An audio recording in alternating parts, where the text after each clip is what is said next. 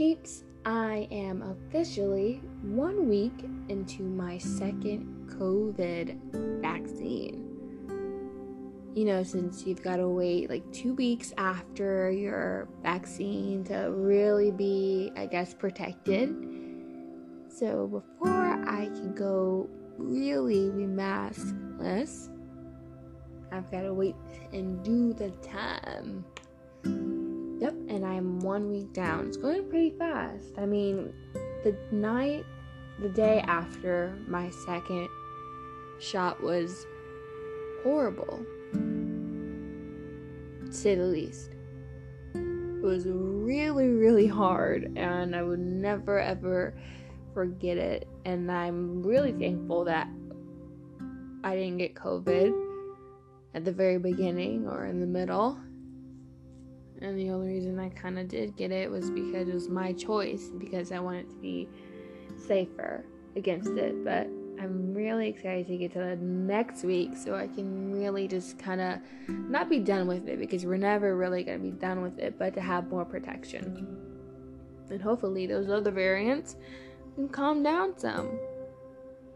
I feel like this week went both really fast and then bone crushingly slow at the very end of it. It was pretty annoying. Last week I did not do an episode because I had STAR testing, SAT testing and then STAR testing kind of back to back. Those 2 weeks are pretty, busy. So it was a definite pain in my butt, but I got it done. And it was really simple, really, really easy. And the cool thing about it was that usually when you take the STAR test, if you don't know, is that you gotta sit there for 4 hours. And I didn't have to.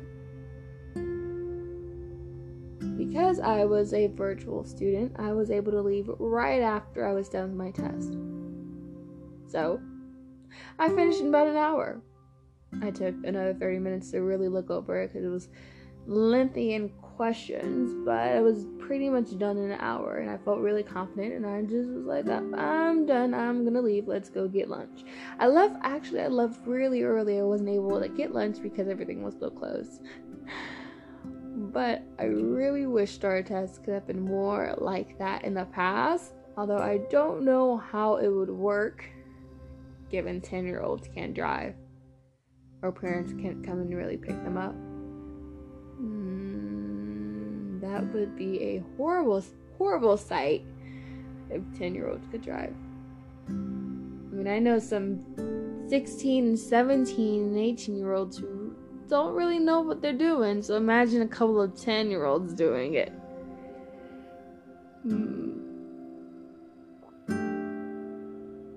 But 4 hours is a long time. It feels like 10 hours, but 4 hours is a long time, so being able to get it done is pretty cool. You think about it, an exam that can have around 100 questions takes 2 hours. They give you, say, okay, you're going to do 2 hours, but an exam a STAR test is under 100 questions, you get 4 hours. Kind of doesn't really make sense, but I was really happy we got to go. That is my last STAR test I have to take in high school, I think ever. So I'm wanting to rip that band-aid off for since last year I didn't have to take any STAR tests because of COVID, but now that I was able to get it out the way, it felt really nice to just go and blow it out the water. I'm spending a lot of time on this topic, but this is not the topic for today. I know you thought it was, but it is not. Today we're going to India, and if you're thinking we're going to be talking about the COVID-19 crisis in India, then you are totally right. We're going to India for that specific reason. We got to. So, Elements, I hope you're doing well. It's Kayla here with your weekly dose of reality. Let's hit it. As I start seeing more vaccines being distributed, out all around me, sometimes I really forget about what's going on in other countries. You know, us Texans kind of have that thing where we forget there's other states, heck, if there are other countries, you know, it's just something that we do. But I really forget about other countries. So when I heard and saw the numbers of COVID cases, I was concerned. When I really looked at the pictures, the conditions in India, I was like, whoa, this is really bad. It was worse than what I was thinking at first. You know, the news does a great job with blowing a lot of things out of proportion. So, of course, I decided to do a bit more research. And you're finding that some, like, more than 10 million people have recovered in India from COVID. But it doesn't make sense that their cases are going up in thousands every single day. That's the bad part of it. May 6th of last year, India had an estimate of 2,819 positive COVID cases. And May 6th this year, India had an estimate of a total of 390,188 cases, according to our world data.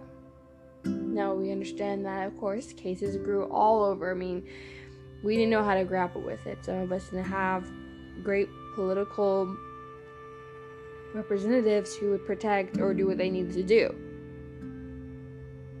Like, yeah, Texas is a prime example. Actually, I don't know what Texas is doing right now, but they're not doing what they need to be doing. So you're like, Kayla, why are you telling me this? We're in India. I'm going back to the topic. India right now is the country with the highest positivity rate in the world. Let that sink in. The highest positivity rate in the world. And according to CNN, in this Indian state, 1 in every 2 people tested is positive for COVID, written by Jesse Young and Manavina Suri. With increasing COVID cases, India's oxygen resources and hospital availability are being pushed to their limits. Now, we pretty much saw that when our cases were up high, but they're still going through it. You know, last night I watched as one of the news reporters showed pictures of the full hospital rooms and the tight spaces as doctors are trying their best to fit as many people in a room as possible. You know, at one point I saw patients lying outside on newspapers and with IVs in their arms because hospitals are full to capacity. They can't take anyone in, and it's a disaster. They're trying to seek help from other countries. I mean, doctors in the US are trying to do telehealth communication to help other doctors in India, give them resources to help them out. It is a disaster over in India. They have lost a total of 238,000 people, and at the moment, the state minister of Goa proposed a lockdown, stating that we have had issues of oxygen supply and other issues. We need to bring the positivity rate down. That's the only way forward. By the way, this is India's second wave. And of course, it's common to see a growth in cases when you have waves. I mean, we've had waves. We've seen it. We're like, okay, we're going to have a wave. It's going to be big. We're going to see a lot of cases. This wave is hitting its major cities, leaving many healthcare workers overwhelmed and people suffering. And just this Thursday, Goa reported a total of 3,800 cases in a day, which was the record highest daily. As things are starting to open up again more in Texas, well, let's be serious. Like I said earlier, we were only closed for a hot second before, now we're 100%. The moment our governor got his vaccine, we open 100%. wants to put us back to work. But back to what I was saying. As things are starting to open up, again, India is hoping to continue to keep businesses, schools, gyms, and other public places, even political buildings, closed and working at home due to the rise in COVID cases. Since India is having so many cases back to back, it's getting hard to determine which variant people are getting infected with. Some may be more contagious than others, and they just don't know that. They're saying they're having a reason. They're saying India is having such a hard time because they've also found that infection rate of the strand that people are getting infected with is very high, in which it in turn creates a lot more problems. One reason behind this growth has been well seen in other countries when, of course, the measures to keep people protected start to lax. We start to forget. We start to think everything's okay. We can start opening businesses, allowing interstate travel. I mean, during India's second wave, it has definitely seen the effects of opening the businesses and letting tourists come in. Many believe that the country's complacency has caused the cases to rise. There were no restrictions of any kind, and that is something that they should have looked at that point in time. They're now feeling that effect. And just last winter, India had a festival, one of the biggest annual celebrations. Forgive me if I butcher this, Diwali, and it had people traveling across India. Again, one of the biggest celebrations. Now, what India is trying to do is slow the cases. As of right now, they've got interns from medical school who are being sent to healthcare facilities to help. And they are trying to get new COVID treatments and oxygen tanks to also help. Since not only their hospitals are being pushed to its fullest capacity, but their oxygen tanks and their ventilators and all their other treatments, everything is being pushed to its max. Now I can go on and on and on about how bad it is. I mean, all you gotta really do is look it up on Google. You can type in India and see how bad it truly is. But the real question is what you can do to help. Well, according to ABC11.com, how you can help India during its COVID-19 crisis, written by Doida Biswas, you can donate to the international organization Project Hope, which works to help provide PPE to hospitals, support healthcare workers, oxygen supplies, ICU equipment, and more. You can also donate to the America India Foundation, who will donate hospital beds and ventilators and cold storage units, to transfer those vaccines, because there's a certain temperature they're supposed to be at. You can also buy and even ship oxygen ventilators from SEWA International to give to sick people in need. These are just some of many organizations that you can donate to help in the crisis in India. If you want to know more or see more organizations, you can go to www.nytimes article, How to Help India Amid the COVID Crisis, written by Mike Ives, to search other organizations that you may feel suit you best.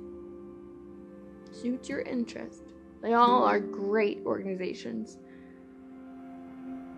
If there's a way to slow the spread, we've got to do it. We've got to find a way to help the people in India. A lot of healthcare professionals are saying that some people may be infected, they don't know they're infected, and that can cause even more infection. Some infected people are unaccounted for. And the biggest thing that we can do right now is to continue to wear a mask. In line for your vaccine. If you can do it, go for it. Really research what you want, try to get what you want. We are 1/3 of the population that's already vaccinated. You've got more to go. I know that excludes those who are below age 16, but you can still wear your mask. I mean, I can't express to you how important it is for us to be safe. So let's continue to do our part and wear our mask. In the meantime, you've got this, India. Rise on, elements.